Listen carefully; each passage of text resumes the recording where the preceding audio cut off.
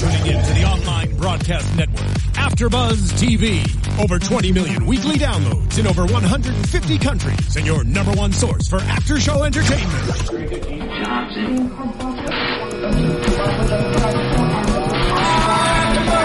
AfterBuzz TV, the destination for TV superfans, producing aftershows for over 300 of your favorite TV shows, interviewing celebrities and showrunners, and bringing you behind-the-scenes exclusives. All thanks to E! Entertainment's Maria Menounos, producer Kevin Undergaro, and internet leader Akamai. Now, let the buzz begin! Hey there, Mad Men fans. Welcome back to the Mad Men After Show here on AfterBuzz TV, talking about Season 7, Episode 9, New Business. I'm Matt Lieberman. Joining me on the panel this week, Sterling Cates is back. Hey, guys!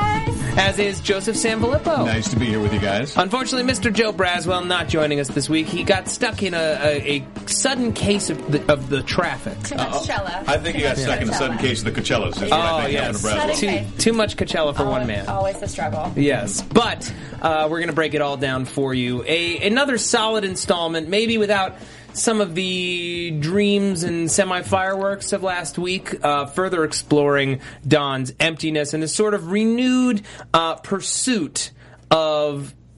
I guess he's always been looking for happiness, but he's trying to find a new definition of it. The old definitions no longer work. What did you guys think of this episode? It's been about 7 seasons, and he still hasn't really ever found it. That's I don't true. think. Do you think he ever will? It's hard to say. We only have 5 episodes left, so... Yeah. What do you think, Joe? It's interesting because to me, he's like the ultimate winner. And it's funny. I love watching the show because I always feel like the show is messing with me because I always feel so comfortable with the show when Don is at his Donest. Like when he's just sleek and slick and he's dressed just right. It's not coming anymore, is it? I love this so much, and it's the worst thing for him. He's so good at being Don Draper. Like Don Draper is the ultimate winner at being Don Draper. I know that sounds stupid, but it's absolutely the truth. He's slaying it left and right, getting any woman he wants, doing anything he wants. He's a millionaire. He's still in great shape. He's living that life, and he's completely hollow and empty, and it's so bizarre. It doesn't matter. It doesn't matter what he does. Nothing. That's I think the key thing here. When we talk about new business, this is him sealing off the old accounts, a.k.a. Megan, and trying to start up this new relationship with Di, who I was honestly stunned that they brought back. But having watched the episode twice, I think it's actually a very effective use of the character. And we'll break that down. I want to jump in, though, at the top of the episode, where I was like... I was thrown for a loop. I'm like, is this a flashback? Because it's Don in the kitchen making chocolate milkshakes for Bobby and Jean, and I was legitimately confused for a second. I'm like, is this some sort of dream? Why is Betty there? But no, Betty and Henry went out for a fundraiser, and Don is just spending a little time with the kids, giving them some dessert. And my favorite part of this scene is Betty is getting a master's degree in psychology. Yeah, what would her ever be qualified to do? Sterling, like don't be so... Oh, God, there goes the Sterling, water. Don't be surprised. People love talking to her. That's what she They said. trust her. That's what she said. We got some water spillage in the studio. Right on your notes. Yeah. Yeah. But, she's going in and she's getting a degree in psychology, which it's just like coming full circle. After last season, she and Henry really kind of settled into, this is our life. Like, she had that one last kind of tryst with Don, and then she was like, you know what, this is my life. I'm happy here. Let's just be happy. And that's what they're doing. And Don gets a whiff of that on the way out. There's this, like, wistful look. Well, you know what's interesting to me is I love the way they dress him for those scenes with the family. I love that when it's a family scene, he's wearing those polo shirts, and he's got like it looks like he's dressed in 1959. It doesn't look at all like it's it's a current time.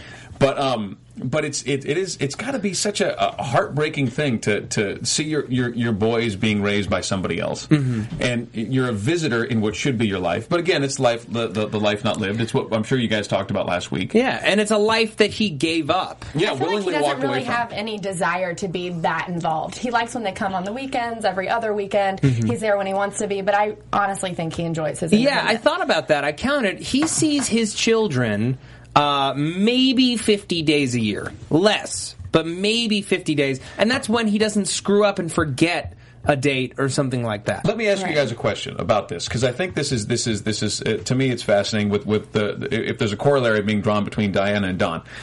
She doesn't feel, because of what's happened with her daughter, and she's run away from the other one. So now she's punishing herself.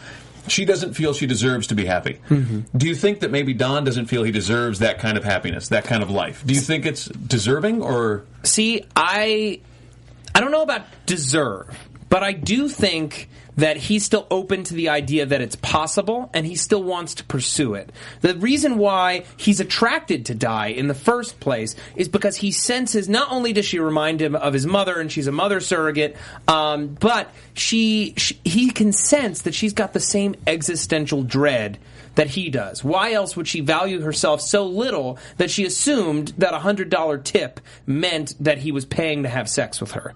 Yeah. Well, I also just don't think Don is built for that kind of lifestyle. Like, he tried to have that with Betty and the kids, but obviously didn't work out. Tried to jump, into this relationship with Megan again, thought he was ready. Wasn't. So he's quick to jump into these relationships that he thinks will last, but he loses interest. He says that he's ready to die. He literally says, I've been separated for a long time. I'm ready for this. Do you believe him? No. Not at all.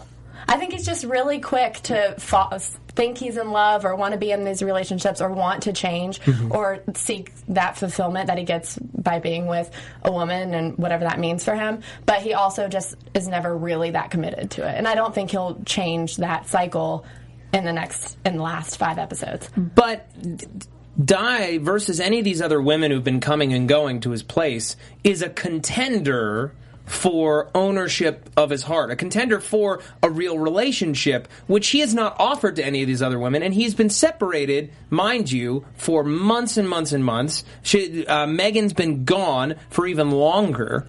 Yeah. It's so deep. He's so deep right now in I don't know, pimp swing, whatever the hell you want to call it. Pimp swing. Listen to you, Flippo. I'm making things up. He comes home. He gets on the phone with the service. I think this was last week's episode. Yeah, 4 girls. 4 girls. You just pick which one, man. That's deep. And but Diana, at the waitress at the shop, all of a sudden he's willing to drop everything and become a creepy stalker, because he stalks her. That was pretty creepy for weeks. Yeah, he has to go to the Tam O'Shanter to find her. Yeah. Well, the thing about Don is he always wants to be in serious relationships with unattainable women, whether they're married or not ready for a relationship. Or just deeply depressed. Yeah, well, Diana's not in any position to be in a committed relationship with someone else. She's obviously trying to mourn her daughter/daughters. And, I don't think she could even be capable of being in a relationship with Don. And that's, what draws him to her. Well, that's the thing. He understands... at first, he doesn't understand why. He just senses a kindred spirit. Then she admits, I lied to you. And he's like, already? Which is just, I think, this show almost in a nutshell, or people in a nutshell, is I lied to you already.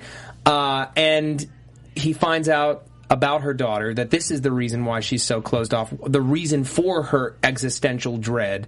And he thinks, maybe we can still be something. Like, we can find happiness together. I can save her, and she'll save me right back.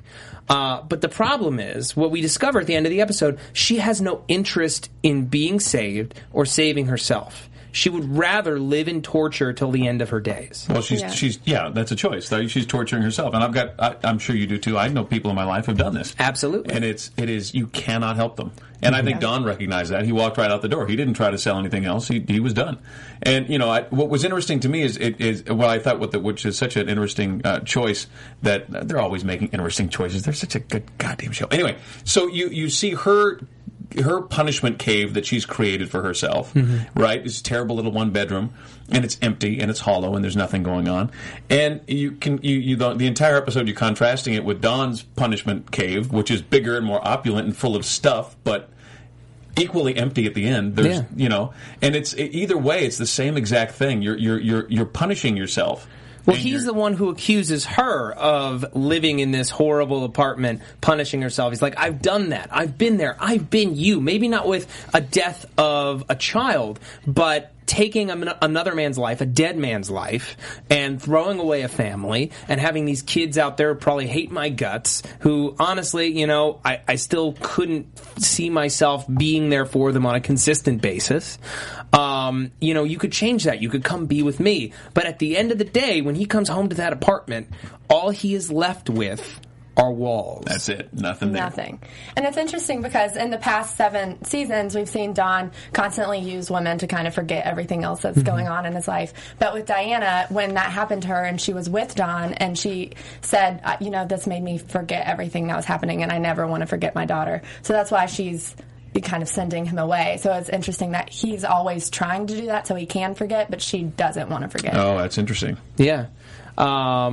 I want to talk about the difference between how Don treats women and how Roger treats women, because we kind of get a nice little window into both this week in their conversation about his divorce from Jane.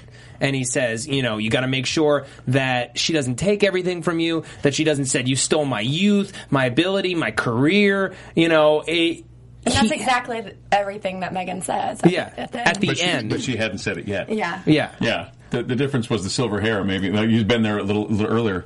Right. But think about the difference between how Don and Roger take that. Roger took it as an affront and just kind of like this silly thing and was just like, send you on your way with as little money as possible. I don't care about you. I never really did. I just wasn't happy in my marriage and I wanted some kind of distraction. I wanted something pretty to distract me. He never saw Jane as a person.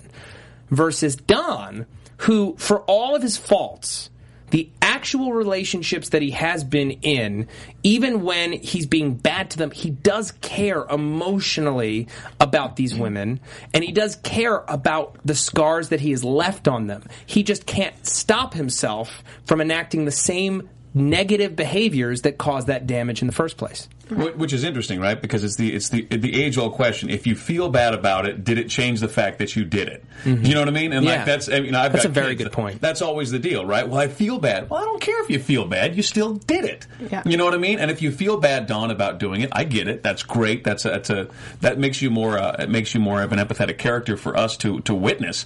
But if this was a real world and you had really done this to someone, one way or the other, whether you feel better about it or not, it's immaterial. You did it.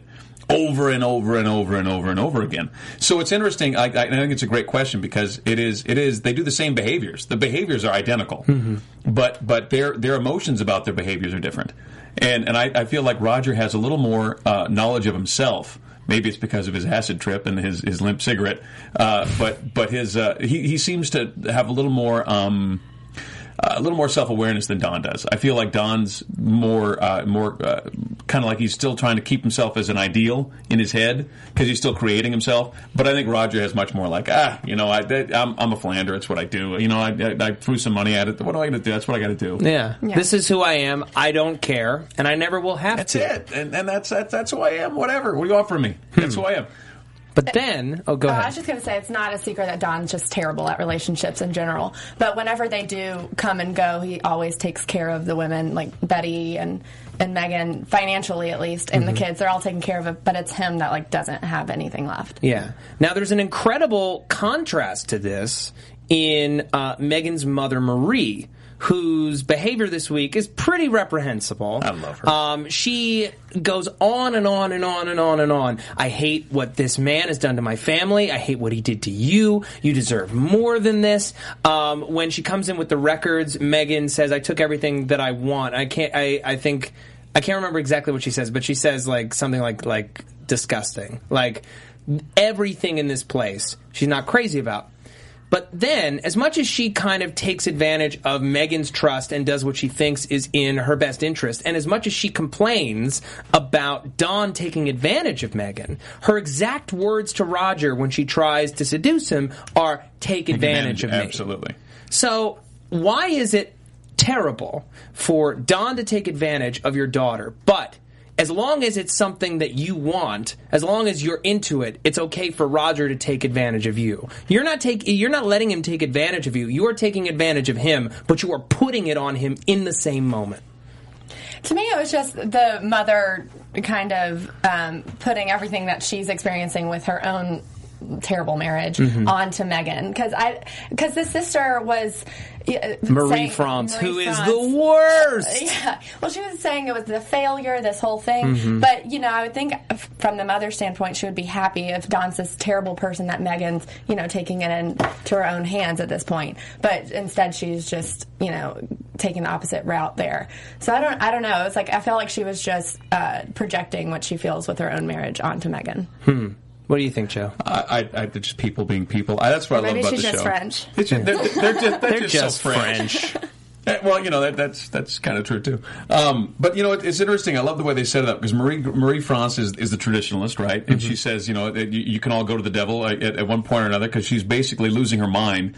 That that like if everybody does what they want all the time, it's all going to fall apart. And she's got a point. Like if everybody constantly just does whatever they feel like doing, there's no baseline. You're talking about Marie France's comment at the end of the episode. Yeah, and throughout the episode, right? She's like, remember she's dealing with the kids, right? She's got the two girls. Yeah. And so when is the next time I'm going to have a babysitter? Come on, let's go and do some fun things. Like she's the mom who's tied down, who's living that real life, and quote unquote. And mom is much more flibbertigibbet, but tough. And Megan just living for Megan. So for her, it's like, no, for her, there's a whole bunch of principled stuff this weekend. No, I'm not sticking my toes in that. This is not about a vacation. This is about getting this done. And for Marie France, it's like, no, I've got a babysitter. I've got this real life I can walk away from for just a few minutes. But as soon as things start to unravel, she's like, no, you can't let this all fall apart. Which is interesting to me because you have these three women from the same family, but one clings to the traditions that she thinks mom has imparted onto her, and it turns out mom maybe hates the traditions. Yeah, mom maybe told her about them and told her that these were of value, but doesn't really live them. But she doesn't know that until obviously at the end of the episode to find this all out. And and then Megan, who's truly living the more free spirited life of the three of them. Maybe the life mom would have wanted to live. I think you have an incredible point here, Joe. And what I like most about it is you have, in Marie France, you have this woman who is afraid of this idea of people doing what they feel. Here in New York, everyone does what they feel all the time.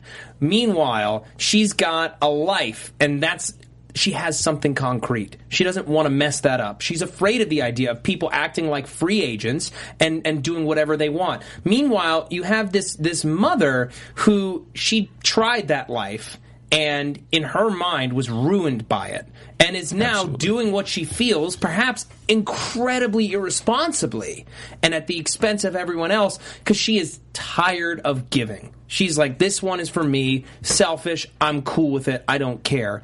Meanwhile, it really informs Megan and why she took so much crap from Don in their marriage is because she's used to taking crap from her entire family her whole life. She's been railing against it, trying to find some freedom. And here's this guy who offers her the illusion of freedom. He was a millionaire when they met. A millionaire who was her boss, who's romantic and handsome and can offer getaways to all these exotic locations. Finally, I'll be able to pursue my dream and be whoever I want to be.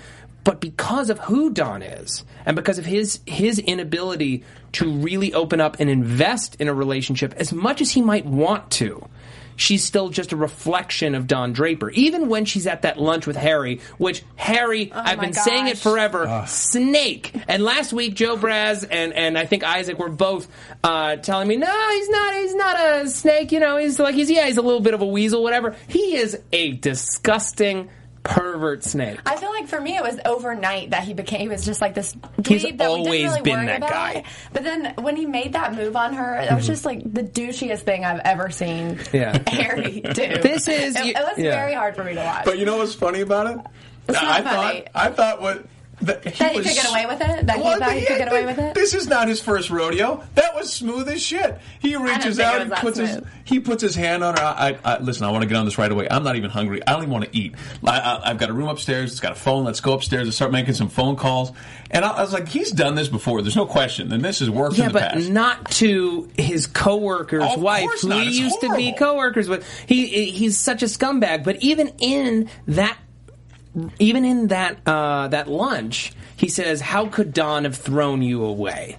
she is still a reflection of Don's choices, Don's actions. Of course. You should be this, you should be that, but all these men in your life have failed you. Let me be the man who will activate your life and get you on those lists. So throw off the shackles of these other men who have failed. Harry Crane is here to save the day. Absolutely. Boo. No, not I have a so chance. much vitriol to spray in his collective direction. Before we move on, I just want to quickly mention iTunes. Because folks, and I say it every week, don't you dare skip ahead. I say it because it's true. The best way to support AfterBuzz TV is to go to iTunes, rate and review the shows that you listen to or that you watch on YouTube. Or if you're on YouTube right now, click that subscribe button and I'll tell you why. Our subscriptions, our ratings, our reviews, these are the metrics by which our sponsors decide whether or not to sponsor our wide variety of programming. And did you know that we put out over 100 hours of free after show? 100. Wow. 100 hours of free after show content every single week. That is the widest array of after show content anywhere on the web at any time. In you the can world, take that even. to court and I will win because it is the truth. Okay? Preach. So, go to iTunes, rate and review the show. You also get a great shout out here on the show. I got 2 reviews here. The first one, good recap from Love Justified. Enjoyed your review and insight. Big AfterBuzz fan.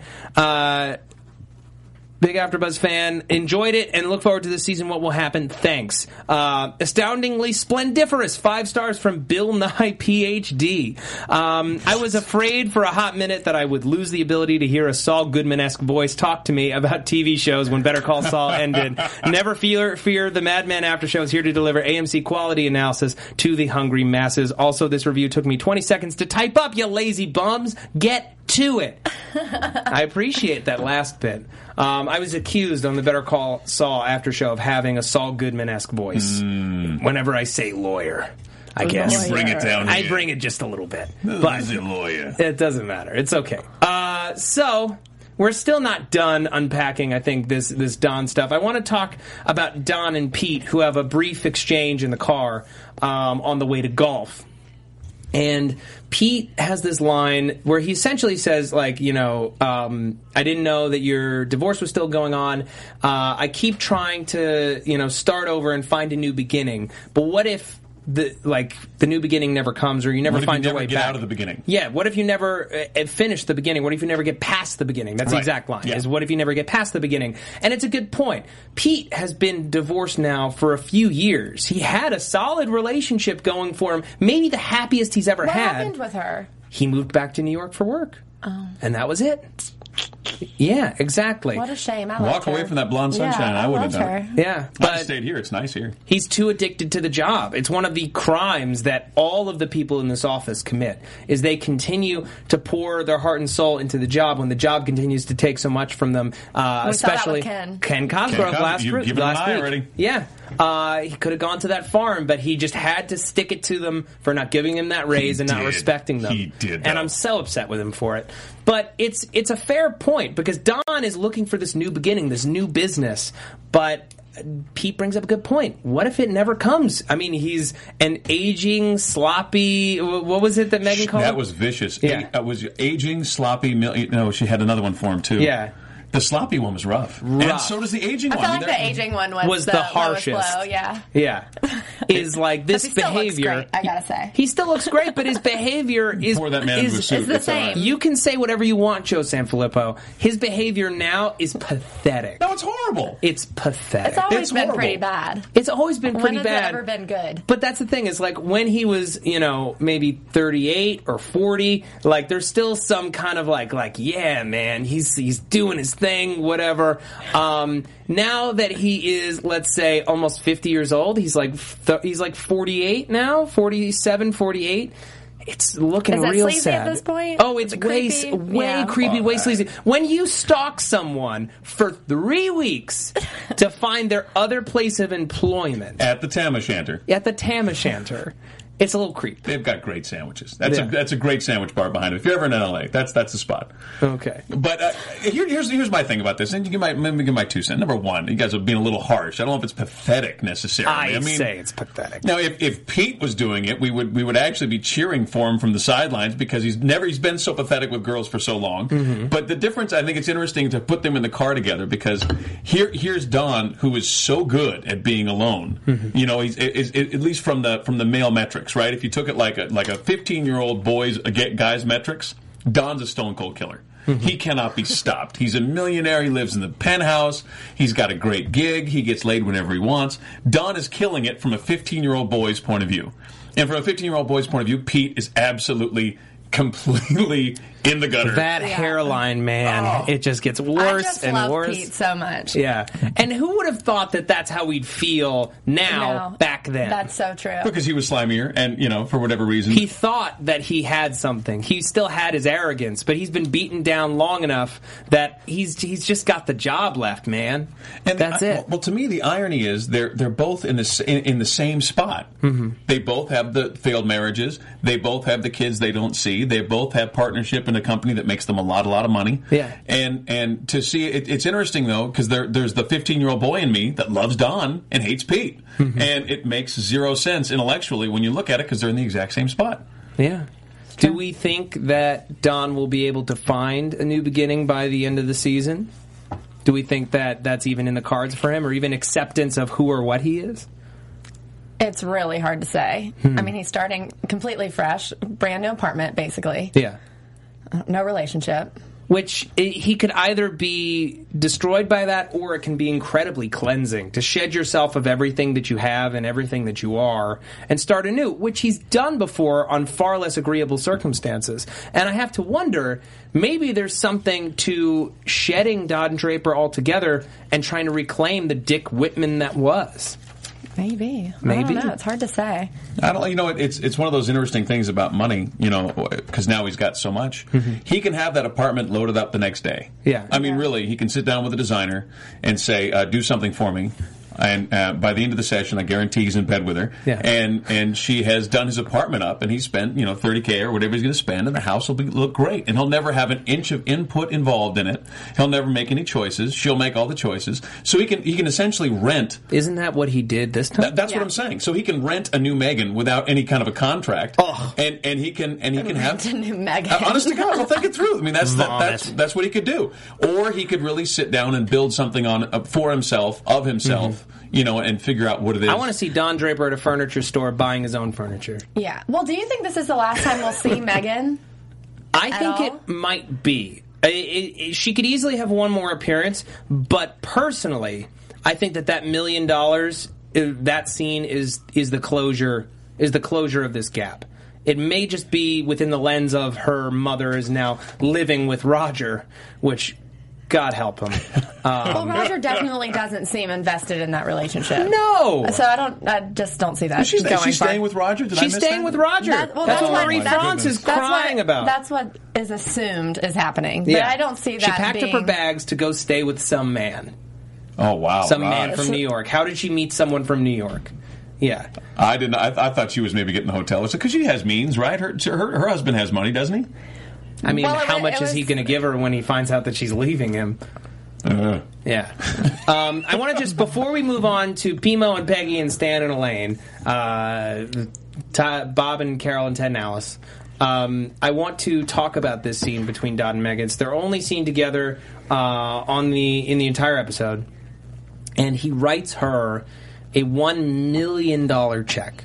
$1 million, which is what, Joe? Like $3, $4, $5 million back guess. Then? Yeah. Like an unconscionable amount of money. And she says, "This can't be real. Nothing about you is real. All you are is lies and smoke." And that's also true. Well, cruel. Not everything. I think that for all of his faults and for all of his foibles, he may not have been able to be a good husband to her, but I think he does care about her. Yeah. I think he married her for the wrong reasons. Go ahead. Well, didn't in the mid-season finale last spring, didn't she say, "I don't want anything from you. Like, let's end this on on good terms, blah, blah, and then we come back for the second half of the season, and then she just wants all this money and wants, all this stuff to go on. I didn't expect that from her. Well, wait. What they said in the preview, right, if I remember right, that 5% of the company was worth $1.5 million, right? And Don owns more than 5%, doesn't he? He owns, I think, 15%. Okay, so you know that he's he's got it. He's got it. It's not like he doesn't have the money, and he had the money before she came around. And what's interesting to me is she's not going after the whole thing, because I don't think that she ever, right, she didn't want to. I think the more accurate statement from my point of view is she didn't want the money. Mm-hmm. Does that make any sense? That does make sense. Yeah. But the reality is she does need the money. Yeah, LA's not cheap. She's not booking. Yeah, you're not booking. And that's LA. If you're working, it's a great town. If you're not working, this place sucks. Yeah. Part of me didn't want her to take the check, just I don't know. She earned it. She did, but that's fine. He was a terrible husband. I want to talk about the motivation of giving her the check, which is once again calling into sharp detail the differences between him and Roger, who would never be forthcoming with that kind of money. But in hearing the words come out of her mouth and feeling so bad for himself that he agrees with her and agrees with everything that she's saying, and hating himself and feeling so guilty for what he's done to her, he is signing this check and he is saying, go live an amazing life. I don't want to feel guilty anymore. I'm sorry for what I did to you. I hope that this maybe makes up for what I have done, but I can't live my life and feel guilty like this anymore. Well, it's a great way to close the door. And let's be realistic. When you've broken up with someone, whether you've been married to them or not, there's nothing you can do. There's just nothing you can do to fix whatever it is you did.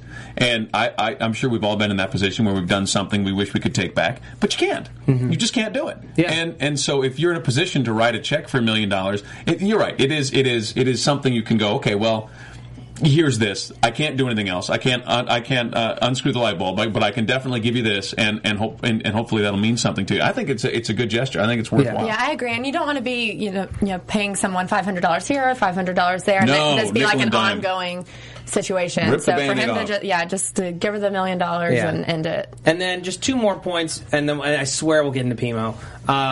One, that earlier in the episode when Marie says to Megan about the $500, you took $500 from him like a whore. How do you feel about, you said you were disappointed a little bit that she took the money.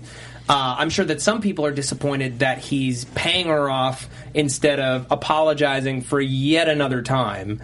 I think that Marie's view of it is simplistic, and I think that sometimes when apologies will never be enough, better to give them something. I don't know. Yeah. No, I mean, it's hard to say what I would do in that position. I probably would take the $1 million, to be honest with you. But part of me wanted her to just rip it in front of his face and drop the mic and walk out and not be a problem. And go sleep with Harry. No, not go sleep with Harry, but then go make something of herself. We do live in a very practical world. You can't pay your rent by telling your landlord, I made a really symbolic, important gesture. It's like, write me a check. Don't write me a symbolic gesture. But it's also television, and so I wanted that. That's true. All right. It was interesting to me. I just want to say one last thing. It occurred to me when we were having this conversation. That great line from, I don't remember which season it was. Maybe it was season 4, season 5, when he is having the argument with Peggy, and she doesn't feel appreciated. She doesn't feel that he. That's what the money is for. That's what the money's for. I thought about that because it's the same kind of thing. Well, here it is, and that's what the money's for. From the suitcase, in season 4. Yeah. All right, let's talk about Stan Rizzo, who's feeling a little inadequate at the top of this episode. He's feeling low. Yeah, he's been passed over for a Cinzano Vermouth ad because Peggy feels that he is not a good photographer, and they bring in this sensual woman, Pimo, played by Mimi Rogers, it's always a pleasure to see her. And Pimo... Wait a minute. No, it's not Mimi Rogers, because Mimi Rogers played... It is Mimi Rogers. It's Mimi Rogers. But Mimi Rogers played Rogers' first wife. It's Pima, and it's Mimi Rogers, I promise. Okay. I promise. She also played his first wife. I don't know. That's too deep back in the back in the day, but it's definitely Mimi Rogers. All right, maybe we have egg on our faces right now, and if that happened, I'm sorry, but if that's we're wrong, we're in good company. The entire internet is wrong. Fine, Pima. comes in and she shakes up Stan's confidence a little bit. And I love the line. She's like, I can feel the tension of how much you need my approval. It's so good. Or how much you want it. It's so good. And what better so line to true. hook a man than that? Because no man wants to admit that they are looking for anyone's approval. But God damn it, if he didn't want it after she said so. Oh, because she's bold enough to admit it. Yeah, it's so brilliant. And so you've been in that position, right, where you've met someone that you respect and you admire, and even if it's someone you're competitive with, you want them to say you're pretty. You want to hear it, you know, and you know, just to have her come out and say that was so sexy. Holy crap! Yeah, and Stan's in this very comfortable but very kind of dull relationship with this nurse Elaine. Yeah, and she offers for him to shoot her, take a few photographs, and they're not very good. Pima is not impressed. Not impressed. But she still sleeps with him. In the room with the pictures of Elaine. Well, what she said was, I thought she liked the pictures. She said that she wasn't impressed. She said that Elaine wasn't worthy of him. And then you can see it in her eyes, right? But then she looks at them again and she says, well, drawing is a rarer talent. Oh, okay. All right. And in that moment, she's saying, these aren't very good pictures. I still think it's sexy that you can draw. Let me see what else you can do. And I don't think she was summarily impressed with that either. Or at least Stan is once again emasculated at the end, realizing, because he's not special. Pima was just trying to get another job, or that's just who she is, and she just throws it at everyone to see if she can get a rise out of them. Like every other guy in the agency. And every other woman. Peggy, woman in power, respect. I want to take your picture, the look you're giving me right now, which is not the first time someone's made a pass at Peggy, lady style. No, it was a while ago. But in any case, lady style. No, it's nice. It's nice to check in with Stan, who now has an existential quandary, much like Don or Roger or anybody else, which is he lies to Elaine. He says that not only does he not admit to the adultery, but he says that Pima loved the photos, and he gives her a kiss, and you can see how conflicted he is. He's in something that is very comfortable, but it's called deeply into question. Can I do better? Pima has just poisoned this relationship. Now in his head, he's going to be wondering, until the relationship ends, could I do better? Could I do better? Could I do better? Could I do better? And then we've also got this ongoing damn tension between Peggy and Stan in the room when he realizes that she made a pass at Peggy too, and you can see the look on the guy's face, like just looking at the two of them, of just like the words that are not being said here, which is he says Peggy's jealous. Peggy's not jealous. She's disgusted, as she always is with him when he makes these kinds of moves. She knows that he's better than that.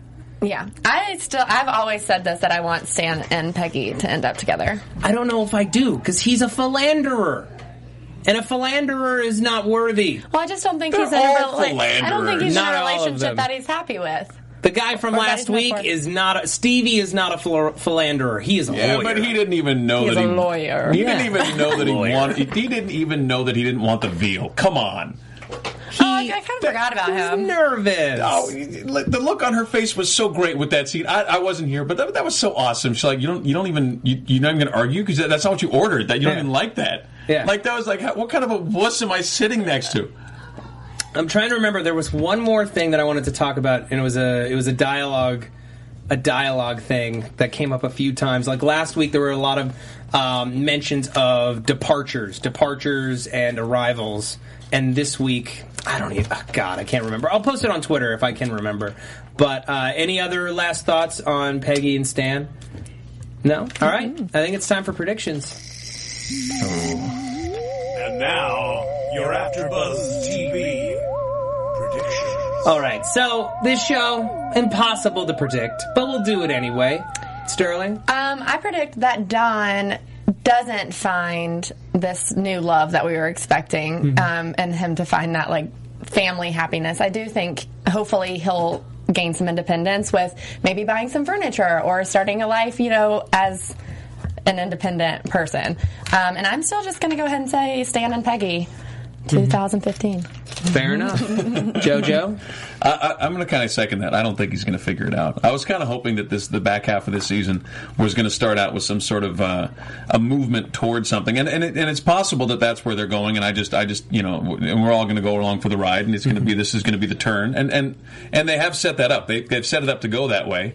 We've cleared the field, right? I mean, the ex-wife has been paid off with $1 million. She's totally out of the picture. We've got a complete blank slate in the apartment. He's in a position emotionally. He's cleansed. He's tried out something totally damaged, and he's decided he can't fix that. So I mean, he's got all the pieces of the puzzle in place to make a real transition and a real change, or to not. And my instinct is that he's probably not. Yeah, I see a lot of truth in what you're saying, because these last 2 episodes have been about not only stripping Don of everything but his job, so that he can start something fresh potentially, but he is no longer in a position to ask, why am I not happy? Because he has clear reasons as to why. It's no longer a mystery. And in pursuing and then shutting down this Die storyline, there's also not an easy fix. There is no easy fix. You can't just land another relationship and try to make it work. Well, yeah, there's no woman that's going to make you happy. You have to figure out what's wrong with you to make you happy. Exactly. So the question is, will he figure that out? I don't know if he will figure it out, but I do think these last 5 episodes are going to be what I've wanted since season 4 in the episode where he was writing in his diary, which is he is going to take the steps to find it. And I hope that he recognizes that there is no woman that will ever give it to him, and that it's something that he has to pry open himself, and hopefully he doesn't die at the end of it. That's the thought. Yeah, I hope he doesn't die. Yeah. No, I don't want that to be. Everyone dies. But I'm hoping it's more a flash forward to the future and he dies than a suicide. 2003, something terrible happened we never knew about. Right. All right, folks, that's going to be the end of our show for today. I hope you enjoyed it. Please return next Monday and every single Monday until the end of the season for more of the Mad Men After Show. We're going to be recapping the rest of Season 7. Sterling, where can the people find you? You can find me on Twitter and Instagram at Sterling Cates. And Joe? You can find me on the Twitters at Joe Flippo, JoeFlipo. Wonderful. And you can find me on Twitter at Matt Lieberman. That's MattLieberman. You can also check out all my videos on YouTube, youtube.com/c/Matt Lieberman. Or you could just go to www.lieberfriends.com. And that goes right to my channel where I post advice content 4 days a week, as well as live Google Hangouts once a week. I'm going to be doing Orphan Black here at AfterBuzz and SourceFed and SourceFed Nerd. Thank you all so much. See you next week. From executive producers Maria Menounos, Kevin Undergaro, Phil Svitek, and the entire AfterBuzz TV staff, we would like to thank you for listening to the AfterBuzz TV network. To watch or listen to other after shows and post comments or questions, be sure to visit AfterBuzzTV.com. I'm Sir Richard Wentworth, and this has been a presentation of AfterBuzz TV. Buzz you later. The views expressed herein are those of the hosts only and do not necessarily reflect the views of AfterBuzz TV or its owners or principals.